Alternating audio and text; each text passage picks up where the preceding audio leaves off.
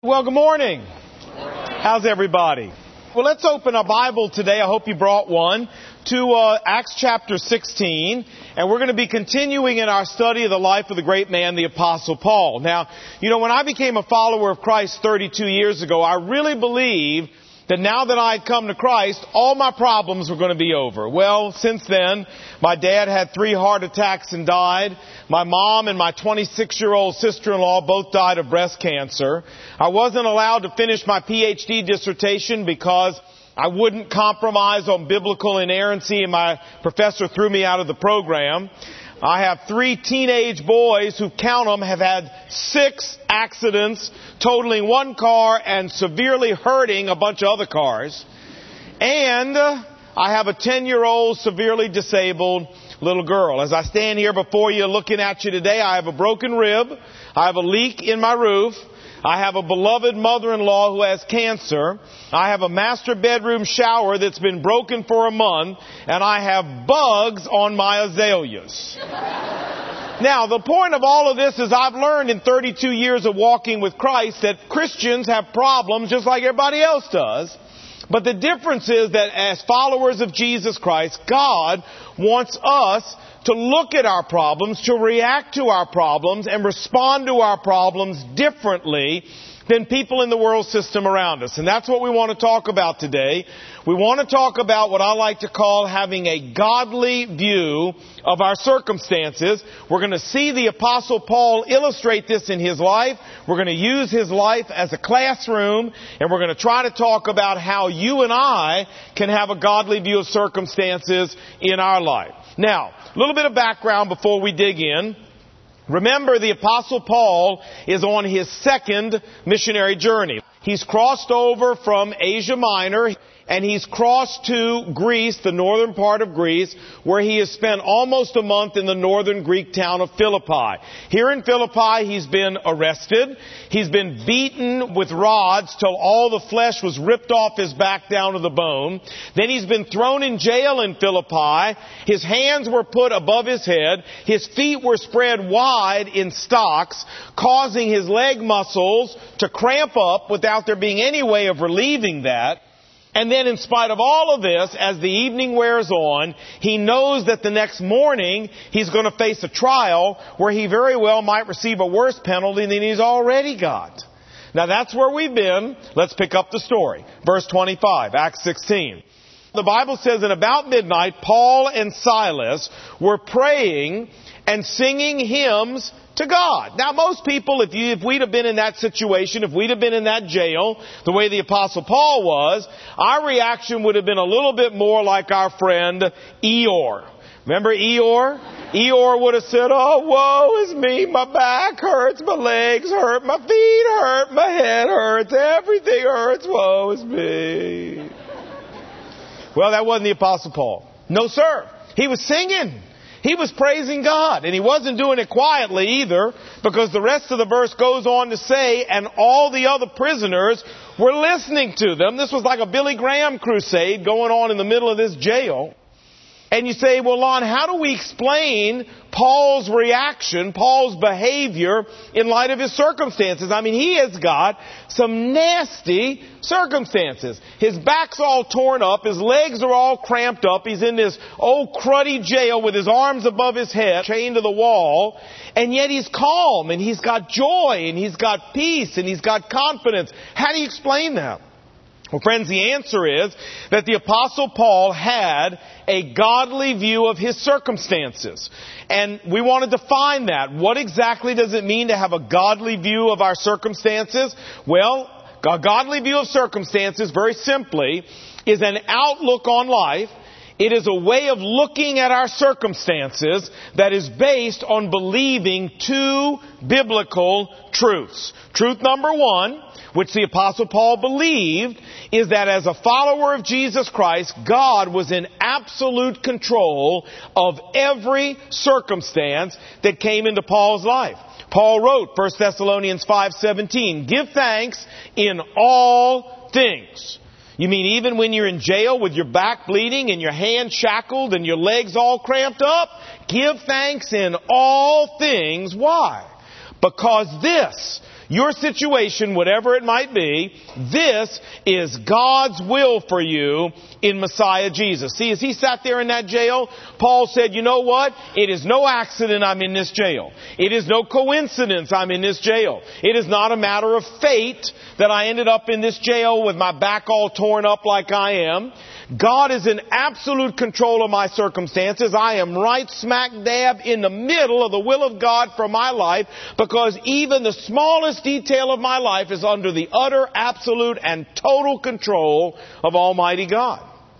The second truth that Paul believed is that as a follower of Christ, he had a promise from God that God was going to convert every situation that entered his life into good, into a blessing. He was the one who wrote that promise down and reminded us of it. Romans 8:28. We know that God causes all things to work together for good to those who love him. And as he sat there in that jail, the Apostle Paul said, hey, you know what? I got a promise from God that as bad as things look right now, they're not going to stay this way. Somehow God's going to take these bad looking things and turn them into a blessing for me. And he remembered how God had done this for lots of other people in the Bible. For example, he remembered the story of Esther.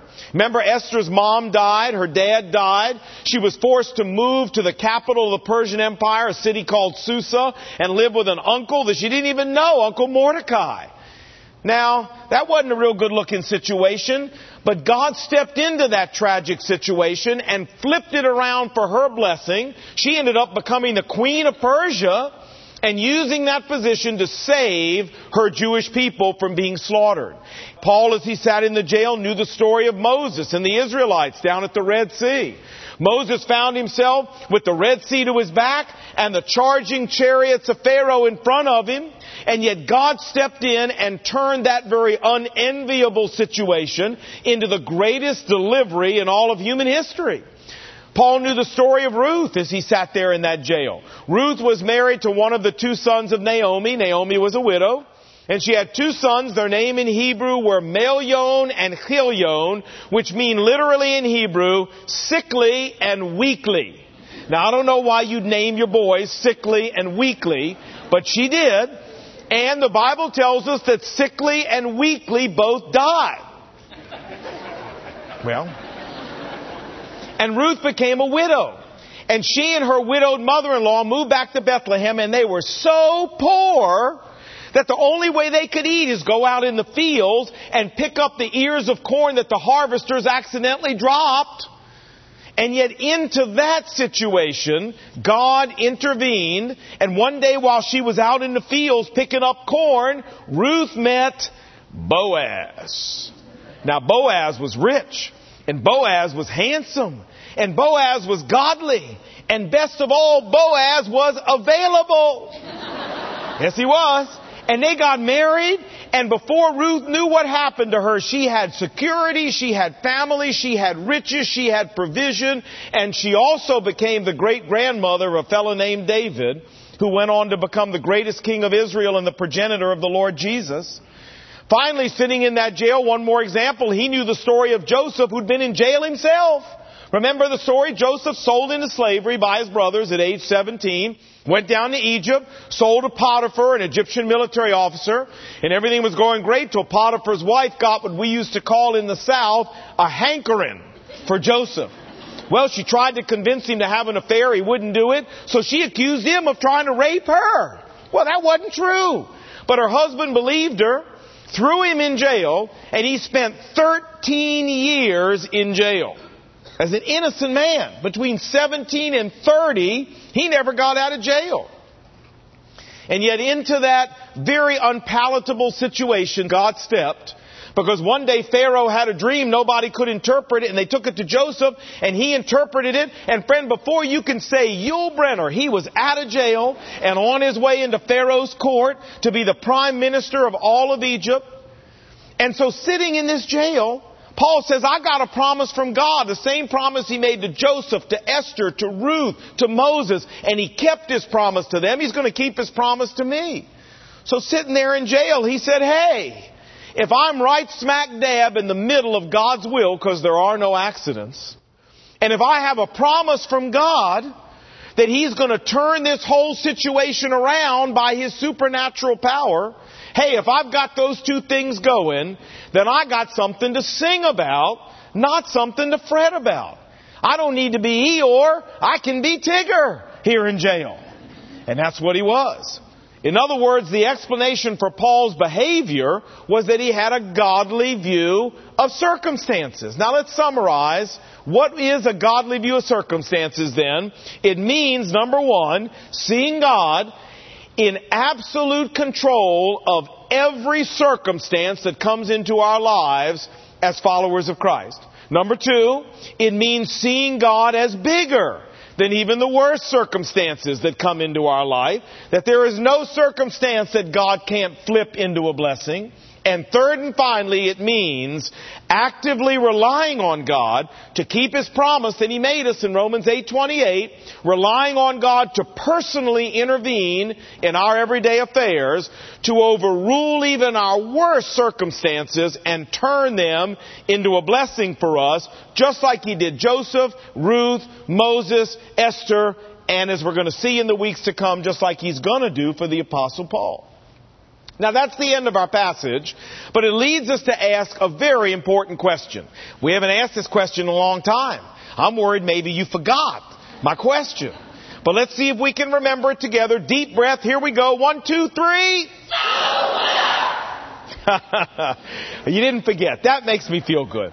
Well, you know, what is the so what? You say, Lon, the so what here is that Paul had a godly view of circumstances. Big whoop. No, friends, the so what here is that a godly view of circumstances is not just for the Apostle Paul. God wants every single one of us to practice a godly view of circumstances in our lives. And when we do, it will enable us, just like it did Paul, to face any situation God sends our way. The good, the bad, or the ugly, doesn't matter. And to face that situation with calm, with peace, and with confidence, because we know what God has promised us and we're relying on it. You say, well, Lon, that's great. I appreciate what you're saying up there. You're preaching good and everything. But how do I get one of these godly views of circumstances in my life? Well, the answer is you and I get it the exact same way the Apostle Paul got it. How did the Apostle Paul get a godly view of circumstances? Real simple. He believed what God told him in the Bible. That's all he did. He believed what God told him in the Bible. He believed God's promise of Romans 8:28 so thoroughly, so deeply, so utterly, and so completely, not just in his head, but in his whole being, that it radically transformed the way he responded to every circumstance that came in his life. He believed God. Now, friends, if we're going to practice a godly view of circumstances, we need to believe God too. So let's take God's promise of Romans 8:28 apart a little bit. Remember the verse. We know that God causes all things to work together for good to those who love Him. That's our verse. Let's take it apart, make sure we really understand what God's telling us there. 4 things I want to point out to you about this. First, Romans 8:28, the promise there, is an unequivocal, an unquestionable promise. Notice the verse starts off by declaring, we know. Paul doesn't say we hope, or we guess, or we wish. Paul says we know something with as much confidence as we know our own name. The second thing I want you to see here is that the promise of Romans 8:28 is made to a limited group of people. This promise is made to those who love God, to those who are followers of Jesus Christ, to those who are children of God by faith in Christ. This promise is not made to every American. It's not made to every churchgoer. If you are a follower of Jesus Christ, the good news is this promise is your personal possession. This promise is your unique piece of property that God made this promise to you, not to the whole world, and you can claim it as yours. If you're here today and you've never trusted Christ as your real and personal Savior, may I point out to you that one of the wonderful things that you get when you give your life to Christ is you get all kinds of promises like this one that suddenly become your personal property, suddenly become your unique possession because now you're a child of God. What a great thing to have this as ours. It belongs to me. And friends, if you're a follower of Christ, this promise belongs to you. It's yours. Third, I'd like to remind us that Romans 8:28 promises that God will convert all of our circumstances into good. That He will intervene in the everyday affairs of our life, supernaturally. He will take an interest in the everyday affairs of our life, and no matter how awful our circumstances may be, no matter how impossible it may look, God promises that He will cause. Look what it says. God causes all things to work together for good. He actively gets involved and causes this to happen by His own supernatural power. And fourth and finally, and I think this is the best part of all, the Bible says God causes all things. This promise applies to every single circumstance in life. God causes all things to work together for good. Now, what this means is that God just doesn't cause some things or most things or all but the bad things. This is a promise that there is absolutely no circumstance that could ever come into your life or my life that is beyond the reach of God's flip-flopping power, God's overruling power. This world cannot send a circumstance bad enough that God can't flip it, is what this verse is telling us. Now, friends, remember, this verse is not telling us, God is not telling us here, that all things are good. God didn't say that. Bankruptcy, sickness, car accidents, the death of a loved one, family problems, leaks in the roof, children with disabilities, these are not good things. What God is promising here is that God will take all things, the good, the bad, and the in-between. He will work them together, blend them together, skillfully combine them with one another so that by the time God is finished, His overruling power will have turned the end result into a blessing and into good. Now, when I think about this, let me tell you what I think about. I think a lot about baking a cake. And we're going to do a little Emerald Live here for you. Because if you've ever thought about this, think now a little bit about what it's like to bake a cake. Think a little bit what it's like, okay, the ingredients that go into a cake.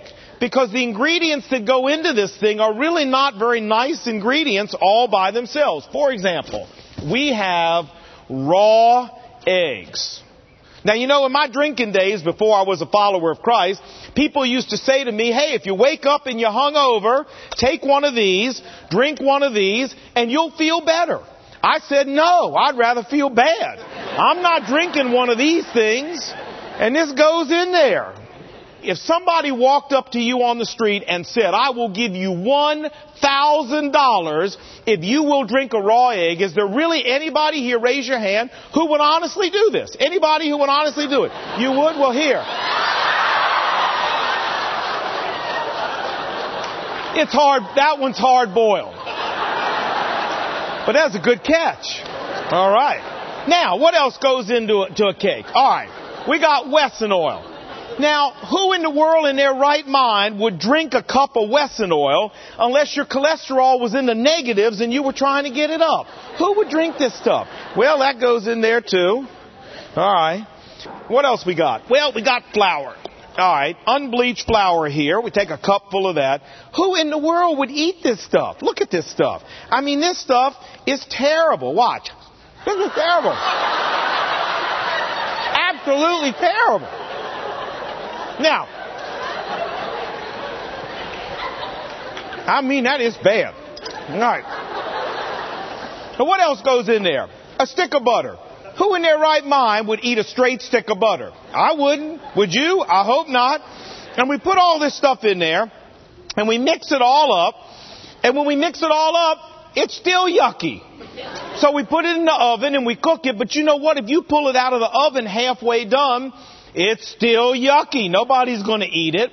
But friends, you put all of these ingredients together and you cook them for just the right amount of time and look what you get. Ooh, this is nice. I like this. This is good. Now here's the point. The point is, if we looked at a cake from the point of view of all the individual ingredients, we'd say this thing can't turn out to be anything but awful. And yet you give it to the right chef who knows how to do it. You give it to the wrong chef, it can be awful.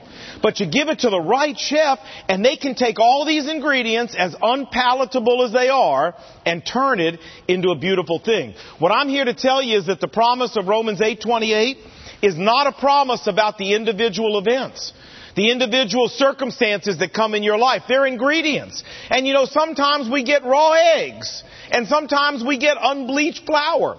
And sometimes we get Wesson oil that comes into our life. The promise of Romans 8:28 is that we have a heavenly chef, a divine, supernatural, all-powerful God who, as a chef, takes all of these things, as unappetizing as they may be individually, mixes them together, matches them together, churns them together, heats them together, and when He's done, man, the thing that comes out at the end is a beautiful thing. That's the promise. The danger here is that you and I begin to evaluate God's truthfulness, God's faithfulness to His promise when the cake's only half-baked. Too soon.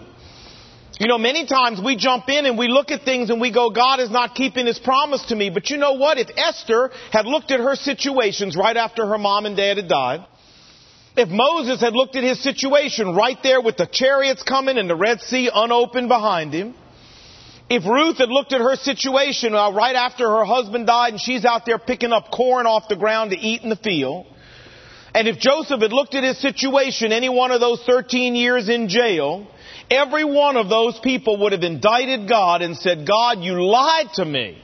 You did not keep your word to me. Romans 8:28 did not come true for me. My life did not turn out as a blessing. But wait a minute. Friends, the cake was only half-baked. Remember what we said? A half-baked cake is still yucky. But when God finished the cake for every one of these people, did God not keep His word to them? Yes, He did. And I know many of us here are going through tough times. I know many of us here have really tough circumstances that we're facing. Some of us here have been passed over and neglected in our jobs. Some of us here have children with problems that we're powerless to fix. Some of us here have trouble in our marriages. Some of us here are single and lonely, and we can't understand why God hasn't led us to Mr. Right or Ms. Right. Some of us here have had our spouse walk out on us and leave us with children to raise all by ourselves. Some of us here have aging parents that we're trying to care for. Some of us here have loved ones who are ill and infirmed, and we don't understand why God would let this happen to them. Some of us have teachers or professors who are giving us a hard way to go in school, or a neighbor who's driving us crazy. Some of us here want a child so badly, and we can't seem to have one. Some of us here have cancer or some other disease. And you know, when we're going through things like this, friends, it's really easy spiritually to indict God. It's really easy to get angry at God and say, God, you lied to me. God, you haven't kept Romans 8:28. God, there is no way under the sun that any of this could possibly turn out for good. And we accuse God. Friends, I'm here to tell you that you're getting upset over a half-baked cake. You got it all wrong. The cake's only half done. Give God time to finish the cake. And when He finished the cake for Esther, when He finished it for Ruth, when He finished it for Moses, when He finished it for Joseph, it was beautiful. And friend, when He finishes for you, it'll be beautiful too. You can't judge God's faithfulness when the cake's only half done. You can't do that. Hey, I understand this. I told you earlier, I have a 10-year-old little girl that's severely disabled. And you know, in the early years when she came along and things were so awful, I went through this process of struggling the same way in my relationship with God. I accused God. I indicted God. I said, God, there is no way under God's green earth any of this could ever turn out for good. I cannot see one possible good thing that could ever come out of the pain and the heartache and the suffering that we're going through as a family. How would you ever turn this into good, God? Well, I'm here to tell you 10 years later, I was wrong. I was wrong. You know, in the 10 years that my little girl's been around, God has used her to make me into a better man, a better husband, a better father, a better pastor, and a better leader than I ever would have been without her. She's actually doing quite well now. But beyond that, friends, God used my little girl to create a ministry here we call Access. It's a ministry where we reach out to over 400 families who have children with disabilities. Half of them aren't even followers of Christ yet. We're out to get them. But they're not yet.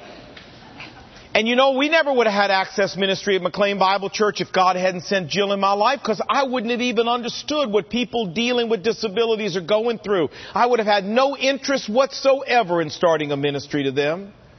But hey, because I was in it, I understood.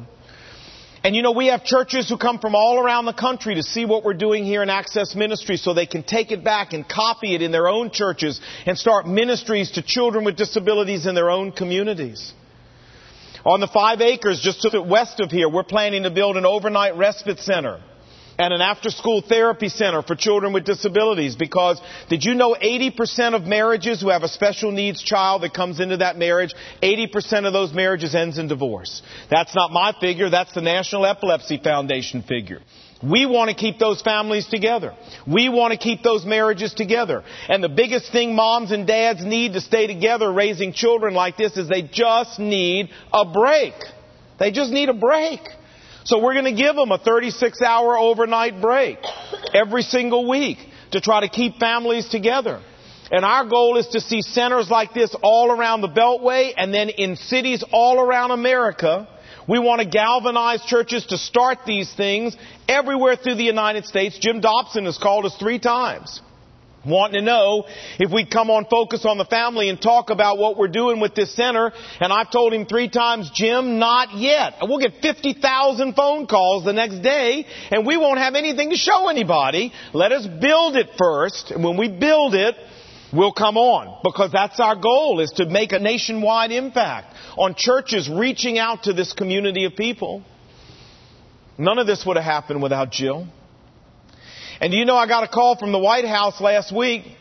Somebody nominated me, I don't even know who, to be on the President's Commission for Mental Retardation. And they had a meeting last week, and this lady called to tell me the President of the United States had chosen me to be one of 21 people from across the United States to serve on this commission. I'm going to have the opportunity to sit with the President of the United States and advise him about how to care, advise him about how to care better in government programming for people in America who have disabilities. And let me tell you why they chose me. The lady said there were 2 reasons. Number one, we wanted you because you represent a church that's doing the kind of faith-based initiatives that we're trying to get churches to do all across America. You're the perfect example. And the second reason we wanted you, the president wanted you, is because he wanted somebody who had lived it. Not just somebody who'd been to school and learned about it, but he wanted somebody who had actually lived in the trenches with mental retardation and disability. Now, friends, without Jill, you really think the President of the United States would have invited me to be on this thing? If he had, do you really think I'd have had anything to contribute? Of course not. This is only 10 years of Jill's life. I don't know what God's going to do with the rest of her life, but if he doesn't do anything else, he's done enough in 10 years. And let me tell you what happened several years into this. I finally turned around one day and said, okay, enough is enough. We're not going to be Eeyore anymore. We're going to force ourselves. We're going to demand from ourselves a godly view of circumstances. We're going to stop indicting God. We're going to stop accusing God in this family. We're going to stop questioning God in this family. We're going to rise above that, and we are going to have a godly view of circumstances. We are going to assume we're in this because we're right in the center of the will of God. And we're going to assume that somehow, some way that we can't see, that we don't understand, God is going to bring good out of this, and we're going to walk by faith. We're just going to believe that. And I said to Brenda, you're going to believe it, I'm going to believe it, and we're going to teach our children to believe it. And let me tell you, friends, not only did God do exactly what He said, but it also made our experience a lot better that we demanded a godly view of circumstances from ourselves. Now, I'm here to tell you that if you've got some tough things going on in your life, God hasn't lied to you. And you say, but Lon, I look at my circumstances and I can't see one single way God could turn them into good. Well, so what? God didn't ask you to be able to see. You don't have the perspective to see. You don't have the wisdom to see. You don't know what God knows. You have no idea what God's planning to do. You and I are in no position to judge God at this point with a half-baked cake. Besides, God says we're not to walk by sight. We're to walk by faith. Faith means we believe what God tells us, even if we can't figure it out, friends. And I'll tell you, if you'll demand from yourself a godly view of circumstances, not only will God keep His promise, but you'll have a lot easier time and a lot more fun in the process than being Eeyore. Some of us here have tough things. I know that. Having a disabled little girl is a tough thing too. But friends, we can rise above that if we really believe God and have a godly view of circumstances. May God help you do that. Let's pray. Lord, you know that we're all human, and gosh, when tough stuff hits our life, the natural, the normal reaction is to just come apart at the seams, to panic, to get angry, to accuse you. We've all done it. But Lord, my prayer is that you would use the Apostle Paul as a classroom for us, his attitude, and that we would understand that what you're looking for from us is a godly view of circumstances. You want us to believe what you tell us so utterly and so deeply that we can rise above those human reactions and we can be calm and confident and peaceful because we know some things. We know this is no accident. And we know you're going to convert it into good. And we know that so deeply. We're going to walk by faith and believe it before we ever see it. Lord, that's where you want us to be, as a way of creating a platform to people around us where we can share Christ with them. So change our lives, change the way we react to our circumstances because we were here. And for those of us struggling through some tough things, God, give us a whole different way of approaching those tough things. Give us a godly view of our circumstances. Help us walk by faith. And we pray these things in Jesus' name. And God's people said, Amen.